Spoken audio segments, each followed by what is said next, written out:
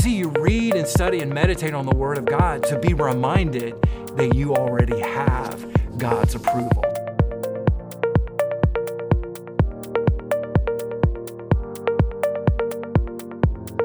Welcome, everyone, to the Sunday Recap. We're so glad you joined us today. We're going to be recapping Easter Sunday. So, man, it was just an awesome Sunday morning.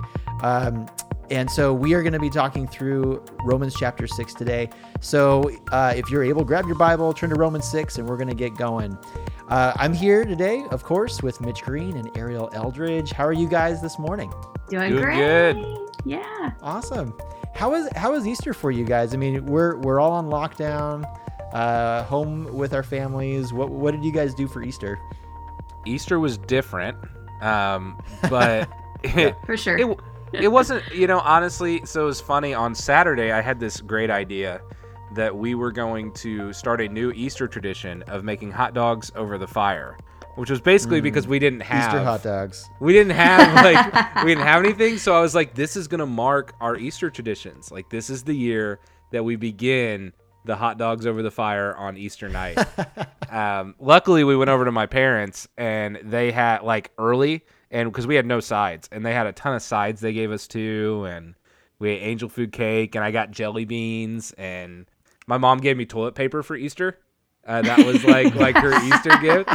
It's kind of funny. I'm still getting Easter. More precious than gold. Yeah, still getting Easter gifts from my mom at 29 years old. But no, it was awesome. Overall it was a good weekend. It really was. That's cool. That's pretty cool. What do you guys do, Ariel? Well, we have a love for honey baked ham, and since we couldn't get out and find a honey baked ham, Jeremy Googled how to make a honey baked ham himself. And so he did. It was delicious. I think that's awesome. It had Pepsi in it. I could just taste a little bit of Pepsi in it, Absolutely. But it's like one of those kitchen sink recipes where it's got like weird stuff in it, but it was really good.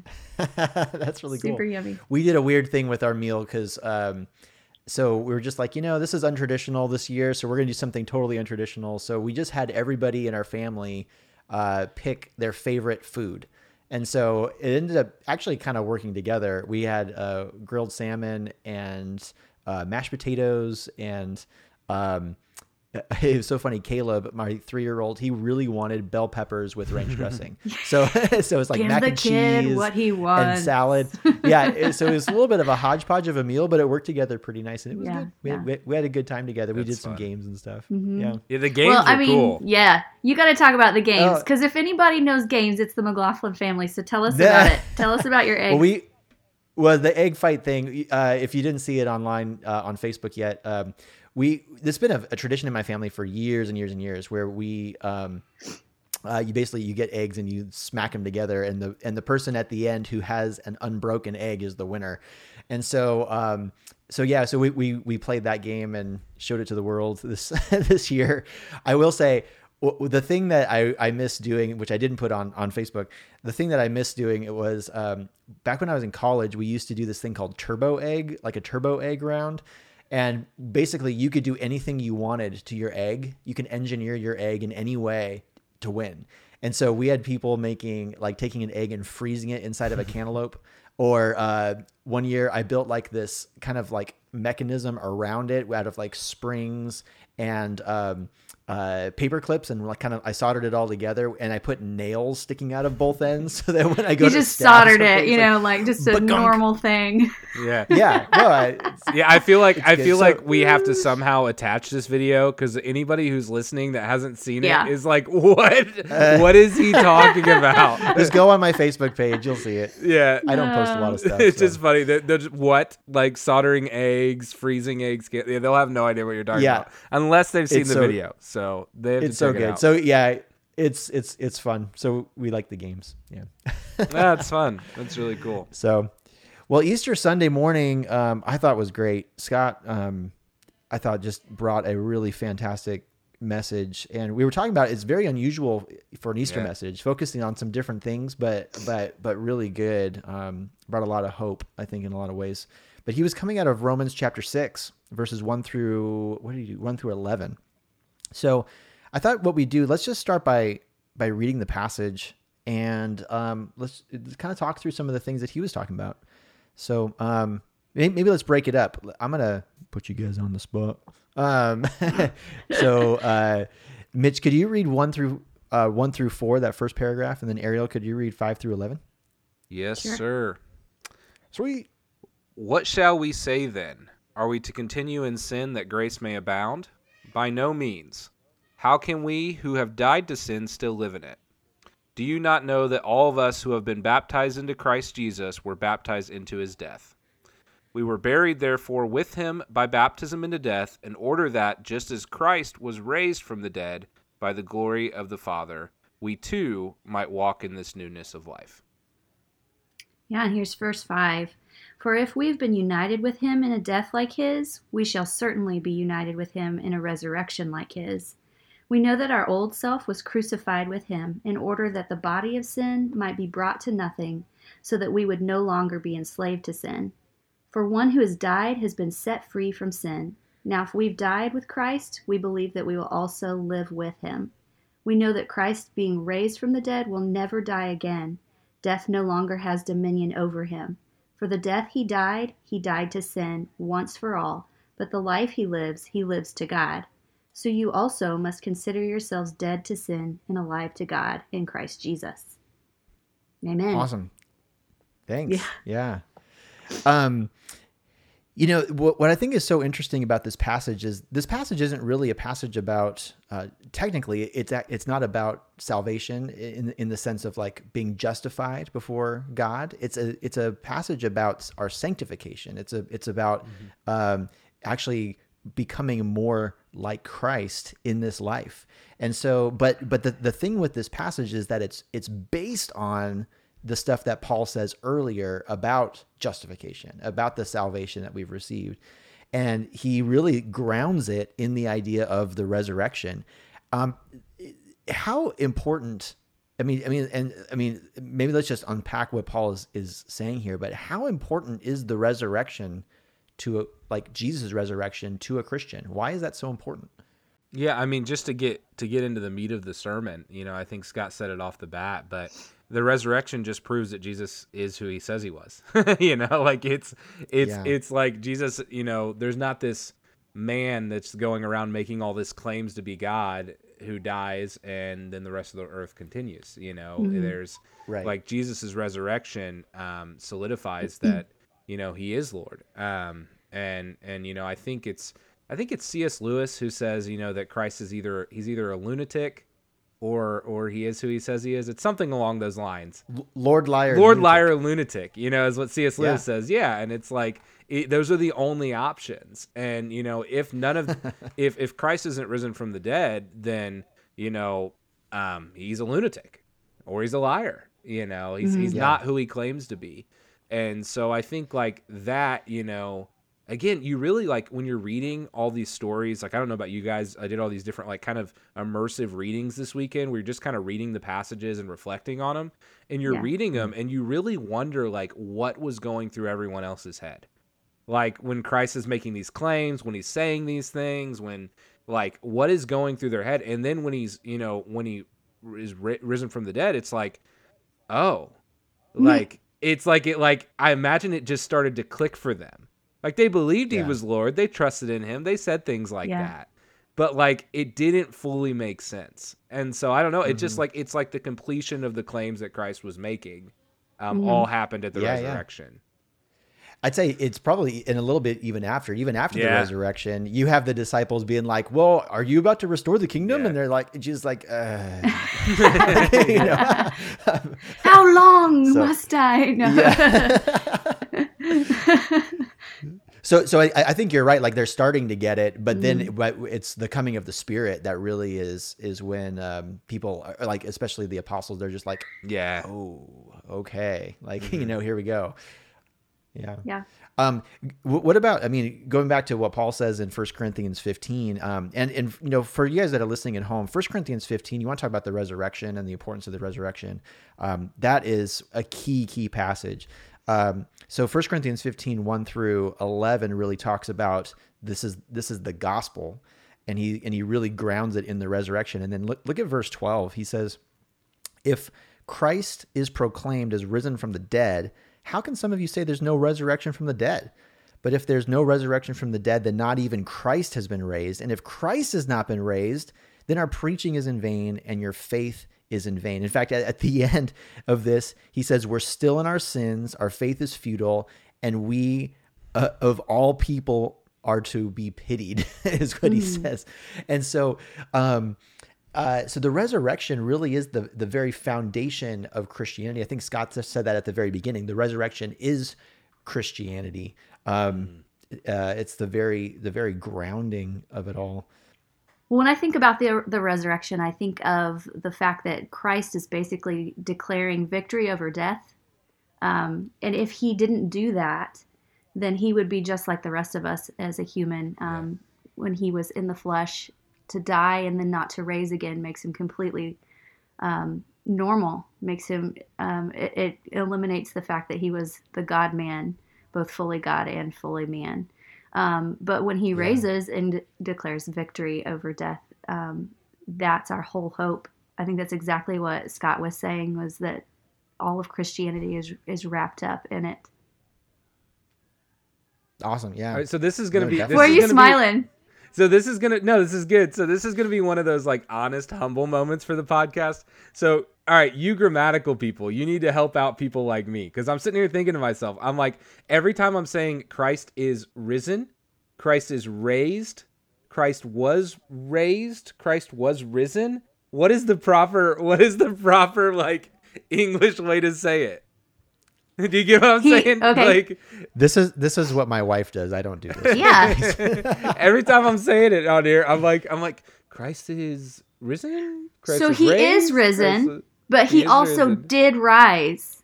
Does that make sense? So like he is risen, like there is no death again, but he is also, if it can also refer to the actual moment of him rising. So he rose or he is risen are both acceptable. Yeah, I know they're both true. It's just funny. Every time I say one, I'm like, I feel like I'm saying the wrong one. So Usually I just run a song through my head and I'm like, well, what did they sing? I know, I'm like, Christ is risen from the dead.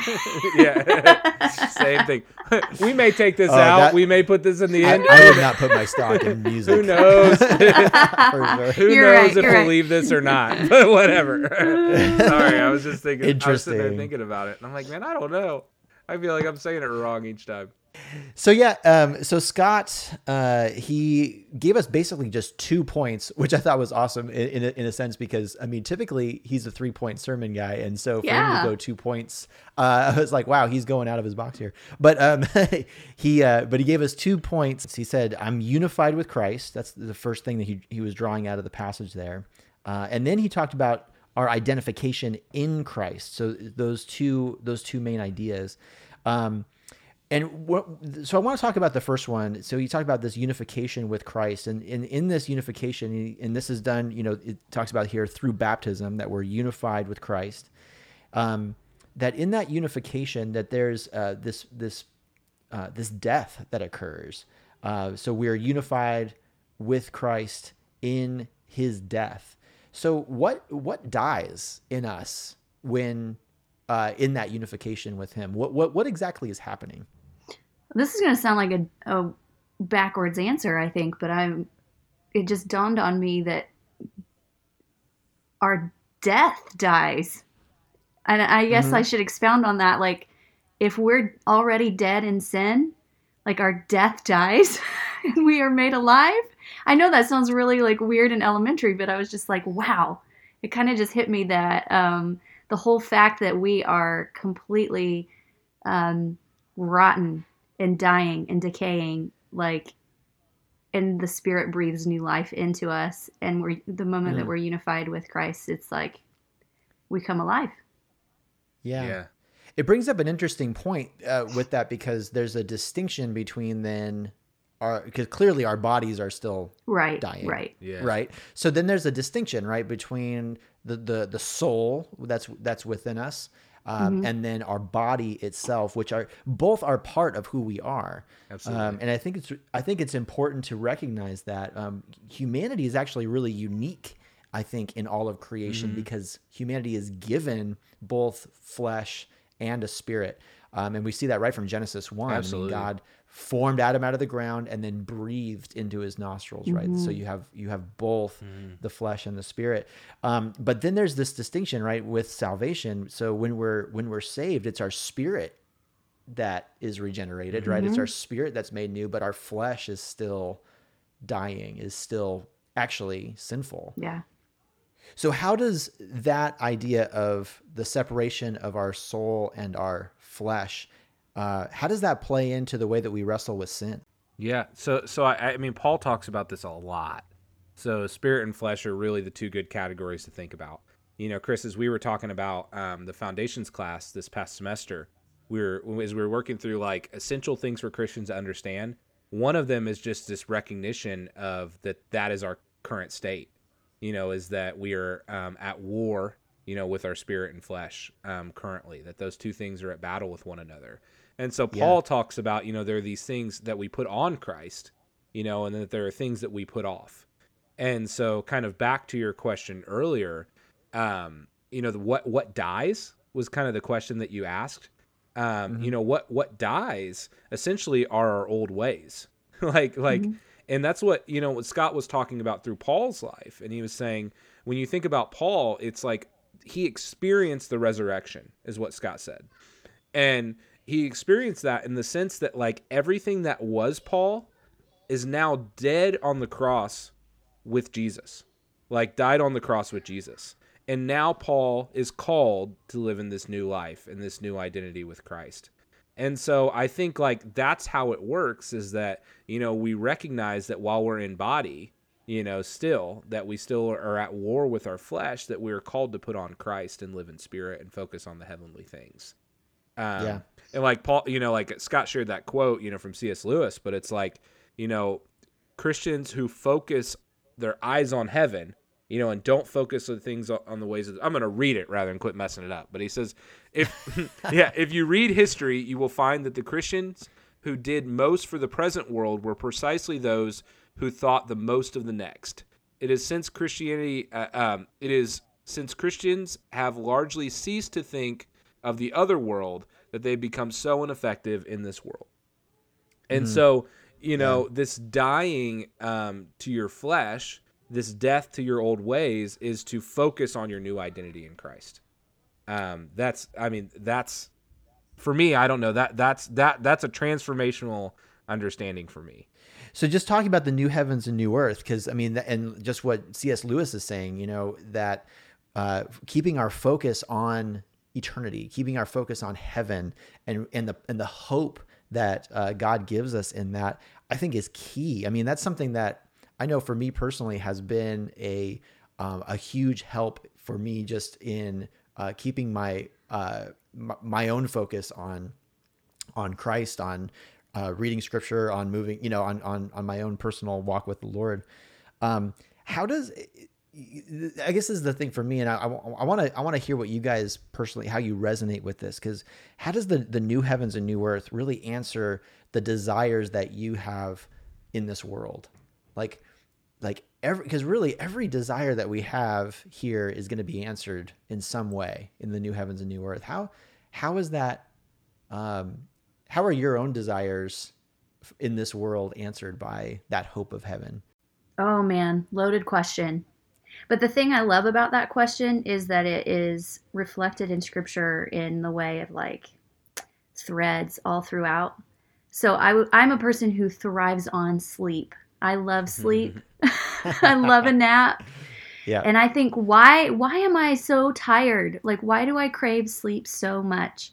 And I mean, when you get down to it, God promised rest. Like that's something that we will join him in the new heaven and new earth, is eternal rest. Yet we're also created to work, and I enjoy feeling like I'm useful, and I enjoy putting my hands to something, and he created us for that too, and we'll have a perfect work, you know? So every single desire that you could even possibly conjure up is fully made whole when we are in the new heaven and new earth. Yeah, and I just to speak to that made whole aspect that you said, I think, Chris, that's what I really cling to. is the restoration side of things. I remember a few years back when I was reflecting on it, I was thinking about getting my first tattoo. So this is like me every podcast. Let's just go ahead. I'm going and to get there from a really roundabout way.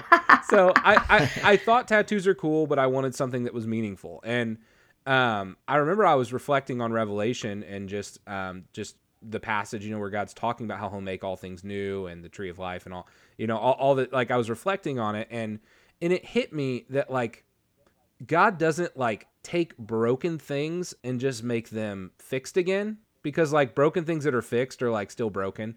Like your car breaking down, you can add new parts, but it's still like your car is going to get older and eventually it's going to rust out. For all our Stones Auto people, they're going to be like, that was the worst description ever.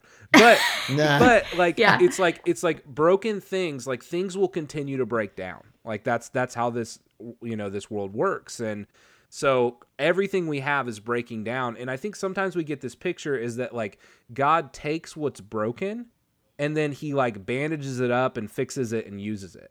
I don't know, like, sometimes that's how I even feel about myself. I'm like, but what we're promised in the new heaven, new earth is know that God restores all things back to their intended purpose before we were even ever born.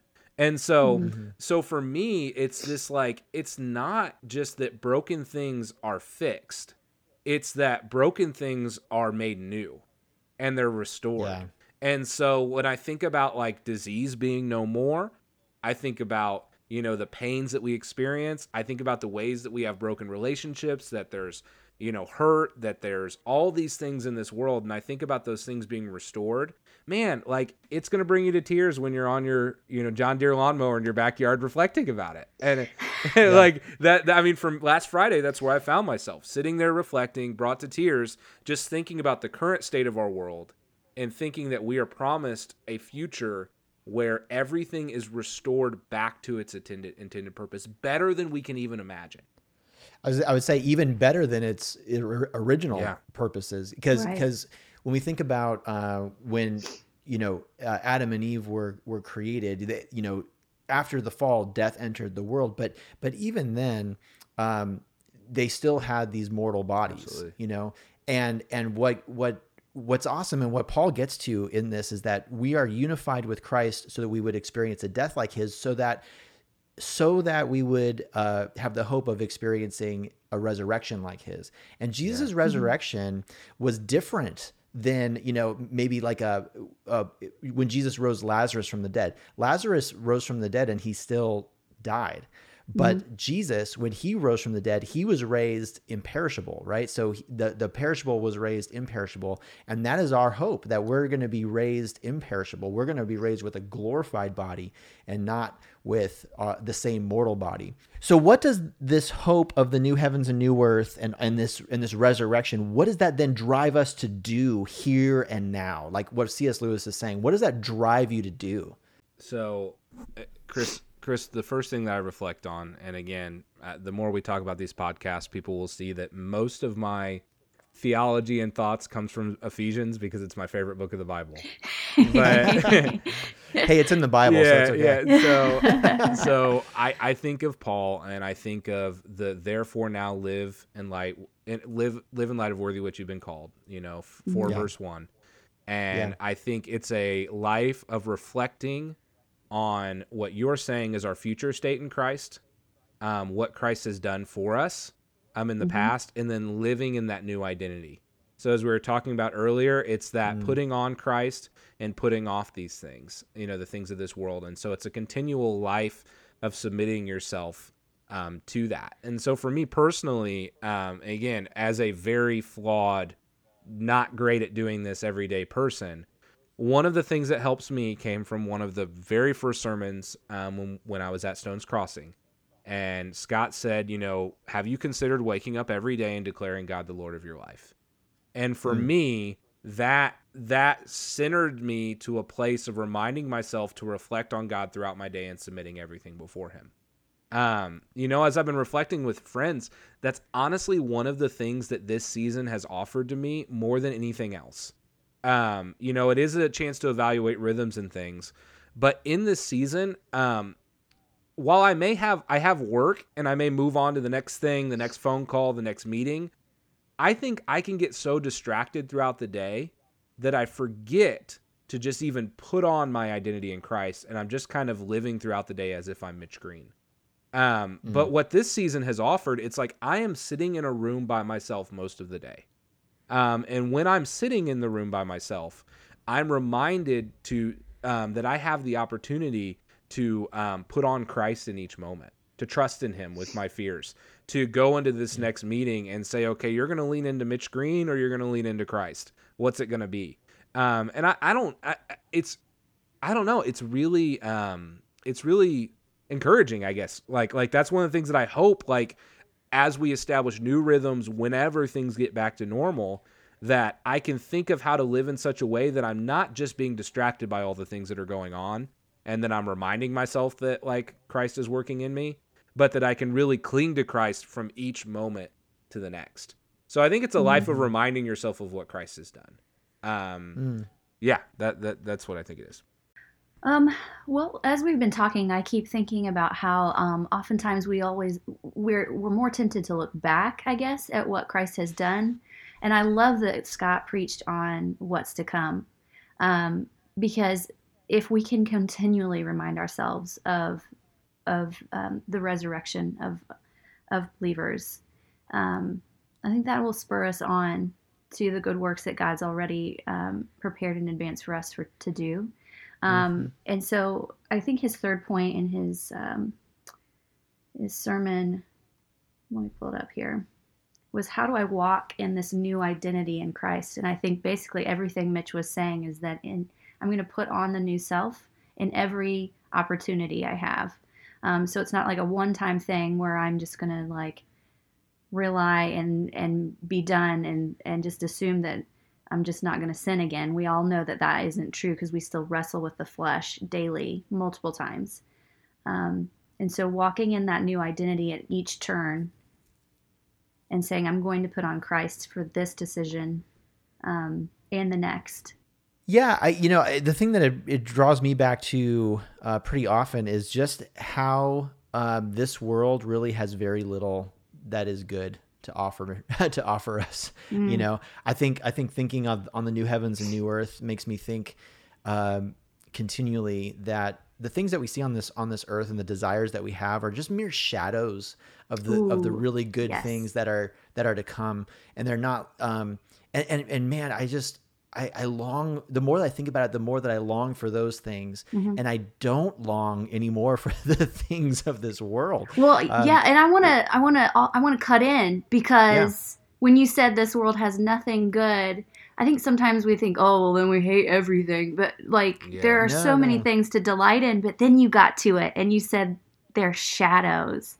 And when I think of how much I love my kids or how much I love my puppy, or just things, just the little bitty things that God has blessed us with to delight in here on earth are only shadows. They're only types and tiny glimpses of what he's going to do for us in eternity.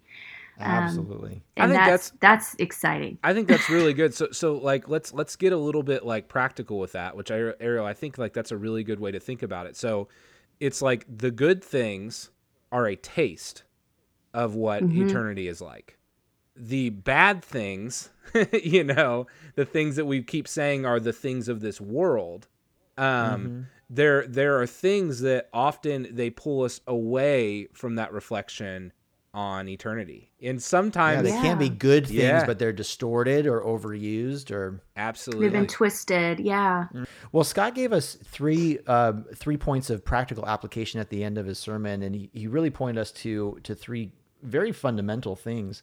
One was baptism. The second was about really community, that we have a new family, and so spending time with your community, this new family. And three, to read and meditate on Scripture. So let's just unpack these just really quickly. So first, baptism. He did make a point to make sure to explain that baptism is not what saves us, but that baptism is a picture of the salvation that we've received in this unification with Christ, dying and rising. But I would just love to hear about what baptism meant to you when you got baptized. I would love to hear your story on that as well. So growing up as, I was part of the Christian church growing up, which is the First Christian Church, as a denomination. In our particular church, we had a very large emphasis on baptism. And if you were not baptized, you would not be saved. You would not go to heaven. But I really appreciate the way Scott has described baptism, as he did Easter Sunday, as a symbol, like a wedding ring. I thought that was a really interesting way to do this. And that the wedding ring doesn't make you married. My mother-in-law and father-in-law don't have wedding rings, but they have a covenant of marriage between the two of them. But when you wear the wedding ring, it's so helpful to the rest of the people around you because you can tell who is married by what they have on their finger. I can ask her and find out that she is my mother-in-law. I can ask her and find out that she is married. But if I see someone with a ring, I know exactly who they are and what that ring represents. And so when I think about baptism, this is an identifier, a covenant with the believers around them, a horizontal aspect of worship, and also a vertical worship that they've made with their Savior. And so we know that covenant is in place. Now, Christ, when he was baptized, did it out of fulfillment of the law, right? Out of fulfilling what God had required of him. And in so doing, we walk in Christ. We do what he does, and he mimicked that for us. I mean, he went through that for us as a human. And so whenever we see that, we know this is the way we're to walk as well. And this is a covenant that we step into as a body of believers. So I think it's a beautiful picture of the church too. And we just get so excited as a family of believers when it happens. Yeah, Ariel, when I think about baptism, I think of, again, and thinking back to my baptism, Chris, like you asked. Yeah. For me, and I was very, very young, but there was this visual of an understanding of wanting to step into a life that Christ has for me. Wanting to receive this. I mean, even from a very young age, I remember it being like the way I was hearing people talk about Jesus. I'm going to try to use terms that I've not learned now, but terms I would have said then. Like at 6, I remember the ways that people were talking about Jesus were hitting me differently. And there was this opportunity to kind of repent and say that I want to commit my life to following the ways of Jesus. And I want to receive this life that he has for me. I understood that at that base level. And so like at that time, like that's what baptism meant for me, was like I was stepping into this life that God had for me that was greater than the life that I had for myself, that God was offering this for me. One thing now as I get older, when I reflect on baptism, is, that baptism reminds me of this, just leaning into the visual of water like Scott was, this immersive life that we have with the Trinity, with God, this life that we're welcomed into to submit before him. So like when I see other people get baptized, it reminds me of that. Like you were saying, like we get excited because we're seeing them step into this life that God has for them. But it also brings us to the place where we remember our baptism, and we reflect, on who we were before Christ, who we are now in Christ, and the transformation that God's taken us on throughout our life. And that's what, that's what moves us. And so, I mean, I think kind of to what Scott's saying, like baptism, not only is it something that you do, but it also should remind you of this life that Christ has welcomed us into, on this side of heaven, that we're living in this immersive life with the Trinity, that we're in a relationship with God, that, God can lead us, that his Spirit dwells in us, that, like our baptism speaks to all those things that kind of set this pattern for how do I live in my identity with Christ. It's not possible without, not with the literal baptism, but, without the Spirit dwelling inside of you. Totally. You know, I think too, one of the awesome things about baptism as well is like what you're saying, Mitch. You can look back to it to see the covenant faithfulness of God to you through all of this. I've talked to several people, and I would even include myself in that as well, where in between the time that you're baptized and now, there may have been periods of your life where you feel like you walked away from the Lord, or you backslid, or things like that. And people have come up to me and said, like, Chris, should I be rebaptized? Like, what should I do with this? And I tell them, no. Like, first of all, Ephesians 4 tells us we should be baptized once, right? That's the whole thing with that. We're baptized once. But then, but rather than being rebaptized, what we're doing is we're looking back at that baptism and we're saying, even when we were not faithful to God, God was faithful to us, and God preserved us, and he took care of us, even in those times when we were unfaithful to him, and that he then brought us back into his fold, and what a loving and patient God he is for doing something like that for a sinner like us, and that's just his covenant faithfulness to us. I love every time you have that conversation with someone in membership class. Just when they ask the question, I'm like, oh, here it comes. We're going to talk about this because it's so good. It is so good. Well, the second thing he talked about was community, right? So spend some time with your new family. This is the new family that we're going to be hanging out with for all of eternity. So spend some time with them now. In a lot of ways, it's mostly just, this is your new family. This is, and not that we need to like get used to these people type of a thing, but it's more of a thing of we should be living the way that we should be living the way now that we are going to be living in the future. But what does that mean for non-believers, and what does that mean for evangelism? And can we be friends with non-Christians? What's the line there? What do you guys think on that? I think what friendship with non-believers means for us as the Christian, if you're a Christ follower, is that, first of all, you need to understand that the two-way friendship has some parameters to think about. If a person is a non-believer, we can really get ourselves worked up over things that they may do to us or say to us, holding them to a standard that we should be holding the church to and not a non-believer. Right. And that's a really good thing to keep in mind. But then when you think about a believer as a friend, there's certainly that aspect of spurring each other on and sharpening each other, which comes with some of those moments where you have to speak in love a wound to help them grow and to spur them on out of a season of walking away from the Lord. I just think of that as like those are practical things. But as far as evangelism goes, like I would love to hear from Mitch. Yeah, so before I get into that, so like Chris, I think theoretical for me, there was something I grasped in understanding that as Christians we believe that every human has worth as a created being by God.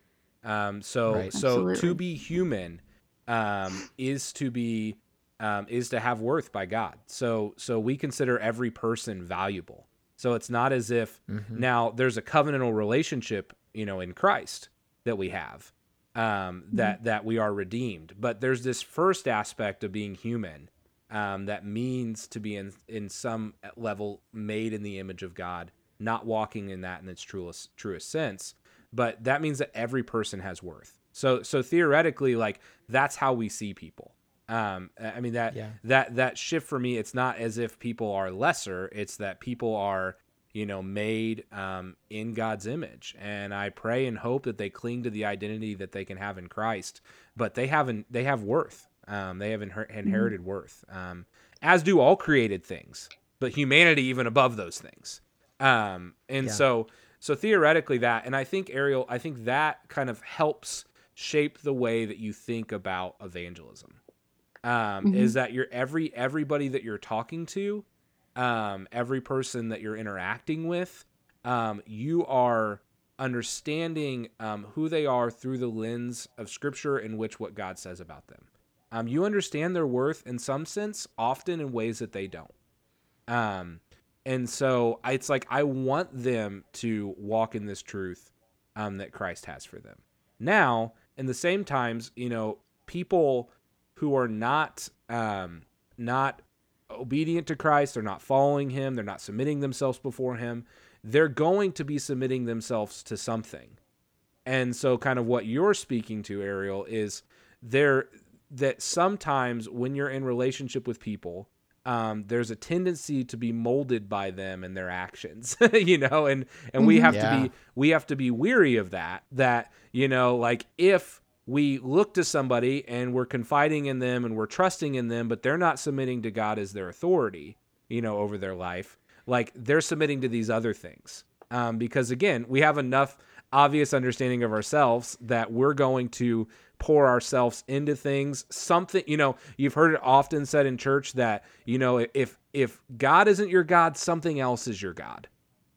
Yeah. I'd say, Mitch, that was definitely my experience with it. Like when I first became a Christian, one of the things that really happened was I had some friends that I was friends with, and I tried to maintain those relationships and tried to keep those going. But I found it to be way too difficult because I was getting sucked in to the things that they were wanting to do. And so I was like, I need to stop. Like I need to actually cut ties with them, at least for a little while. And so I did. I mean, it was a difficult process for me, but I felt like it was the right thing for me to do at the time because I was just so weak. I didn't have the ability to like say no when they were telling me to do all these things, and all that stuff. I'm like, I need to just get away. Chris, and I don't want that to take over the podcast, but that is the process that I think is hard for people to understand, which is kind of what we're all getting at here, is that how do you still show people that you value them, but also recognize, and this is when you understand the flesh that we're in, that like we don't like, I think sometimes we think so highly of ourselves that we think we can place ourselves in situations and just be fine, but when we're honest, that like, about Mitch Green, it's like, if I spent every night going out, drinking, doing the like doing all these things, it's like I'm going to fall into those things, or if I think like I can watch these kind of shows all the time and it's just not going to affect me, I'm wrong, and so there's this recognition, which is again unique for each person, like each person's going to have different things that they struggle with, but there's this recognition that each person has to go through where they say, no, I know this to be true about me. And that means that here's how I have to interact with people that are doing these things. Yeah. Now, the freedom in the community with Christ, to get back to what we're really saying, is that these are people who have, one Spirit, one Lord, one baptism. Like we're all submitting ourselves before God. So again, while we're still walking in sin, and the church has a really bad time about people being able to be fully honest about that, sometimes like what they are struggling with. The point is that we're all submitting ourselves to the same authority. So in hopes, we should be able to spur one another along in our faith journey. Exactly. So that's why the community is so beautiful. I think I noticed too. Right. That's the thing I think I noticed too was, when I separated myself from the people who were encouraging me the wrong ways, and I surrounded myself with the people who were encouraging me in the right ways, how that changed my own trajectory, how it really helped me to be encouraged in my faith, to trust God more, and to move forward in that process of just growing in Christ. But yeah, I mean, the things of the world become so attractive again. Absolutely. So then it's tempting to go back. So that's where the new heavens and new earth thing comes back in, and it's all connected. It's all connected together. So true. Well, the last thing you talked about here was reading and meditating on Scripture. What's the purpose behind that? Why should we be reading Scripture? Why should we be meditating on Scripture? Why is that so important for the Christian? It's my favorite. No, it what really did we say is, we're supposed to call you? What was it? Bible lady? Yeah. So, I mean, a little backstory is that I have gotten like 5 new Bibles in the last 2 months. I can't turn them away. I mean, a couple of them were given to me, but still, they just keep coming. I'm like the crazy cat lady of Bibles. All right, Bible lady. I love them. I love them. Oh, no. I mean, I just love God's word because there are so many ways that it seeps into every fiber of my being when I read it. And it doesn't take much. It takes very little for the Holy Spirit to grab a hold of me and bring his word back to mind when something comes up during the day or the week. Mm-hmm. And I just appreciate so much just the ability to recall the truths of God's character in moments of need, and even moments where I'm just sitting and taken over by how beautiful, like, the trees are when I'm walking, you know, just knowing God's faithfulness and his goodness is so apparent in his word. And then it helps me see it around me when it would be very tempting to keep my eyes fixed on the things of this world, especially right now. Absolutely. Yeah. You know, Chris, so the surface level answer is like, how are we to know how to live in our new identity if we don't know the scriptures? You know, like in a sense, like that's kind of what a majority of the New Testament is doing, is trying to apply truths about God to situations in their life and trying to help them understand how to live in Christ. And same for us, you know? And so like how are we to know if we don't read? Like that's one part of it. Right. But even deeper than that, you know, in light of the resurrection, it's like, as Christians, the Spirit helps interpret Scripture for us. Right. So like the deeper answer is to like, why should Christians read? It's like, because the Spirit is at work in revealing things to you through the Scripture as you're reading it. That's the power we have through the resurrection of Jesus. And so, like, if you are wanting, as Ariel said, to be reminded of the truths of Scripture, if you're wanting to have things to cling to in times of darkness, if you're wanting guidance for your life, it's like the Spirit is actively at work in the process of you reading Scripture.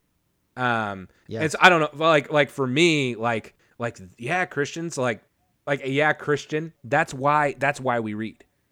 Because like God is going to work and reveal things to us through his word, by the power of his Holy Spirit as we're reading things. You know, I get the picture of like in Romans when it's talking about the Jews, but it says, you know, what they once saw through a veil, they now see clearly. God's going to illuminate new things to you. Like, you may have read the scripture when you were a child and it made no sense, and so now you don't want to approach it because you're worried it's some other book.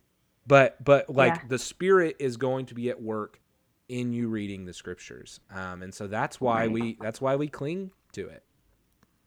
Absolutely. One of the most famous passages about Scripture is 2 Timothy 3:16 and 17, right?